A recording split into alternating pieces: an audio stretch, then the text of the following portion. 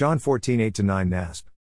Philip said to him, Lord, show us the Father, and it is enough for us. Jesus said to him, Have I been with you for so long a time, and yet you have not come to know me, Philip?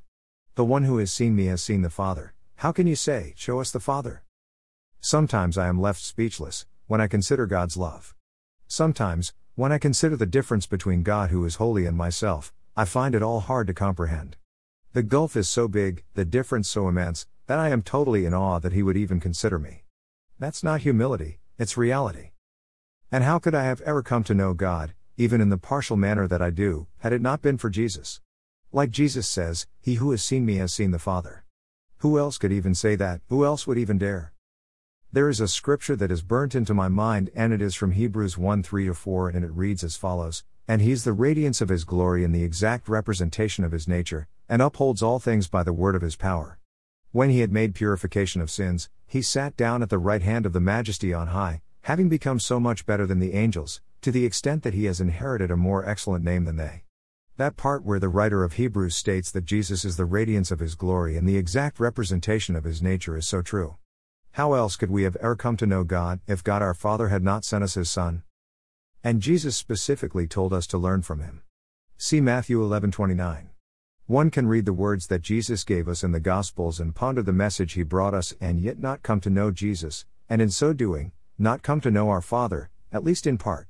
And the reason for that is because what Jesus conveyed frequently goes beyond words. There are emotions and unspoken words, there is intent and determination, and there is a demonstration of obedience to display God's love, that most would find difficult to comprehend.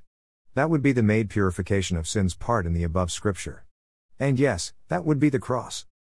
Superficial observance will not reveal Jesus to you, nor will it reveal to us our Heavenly Father. Going through the motions, whatever they may be, won't do it either. When Jesus says learn of me, He means it. You do have to take Him seriously. You do have to consider all that He says, and you do have to respond. I know about sitting on the fence, I did it for years. That doesn't work, and there is a good reason for that. It was never meant to. Indecision is a decision, irrespective of the various going through the motions we may say or do. Years ago I had the opportunity to visit Old Jerusalem. It is a real place that still exists today. You can still view real sites as noted in the New Testament Gospels. Jesus literally walked and taught there and gave His life there on that cross. If you were there when that happened, you might have been able to touch His arm. Jesus was and is real. But something happened after they killed Jesus on that cross. You can read about it in Luke 24, but I am just going to quote verses 36-43. Now while they were telling these things, Jesus Himself suddenly stood in their midst and said to them, Peace be to you. But they were startled and frightened, and thought that they were looking at a spirit. And He said to them, Why are you frightened, and why are doubts arising in your hearts? See my hands and my feet, that it is I myself. Touch me and see, because a spirit does not have flesh and bones, as you plainly see that I have. And when He had said this, He showed them His hands and His feet. While they still could not believe it because of their joy and astonishment, He said to them, Have you anything here to eat? They served Him a piece of broiled fish, and He took it and ate it in front of them. Remember that arm that you might have been able to touch before Jesus was crucified?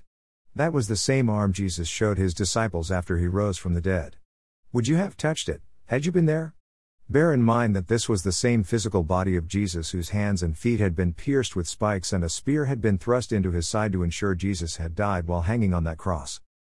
This is the Jesus that wants you to come to know Him and trust Him, today. This is Jesus, the only begotten Son of God.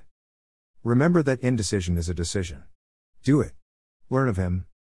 Worthy is the Lamb. Blessings.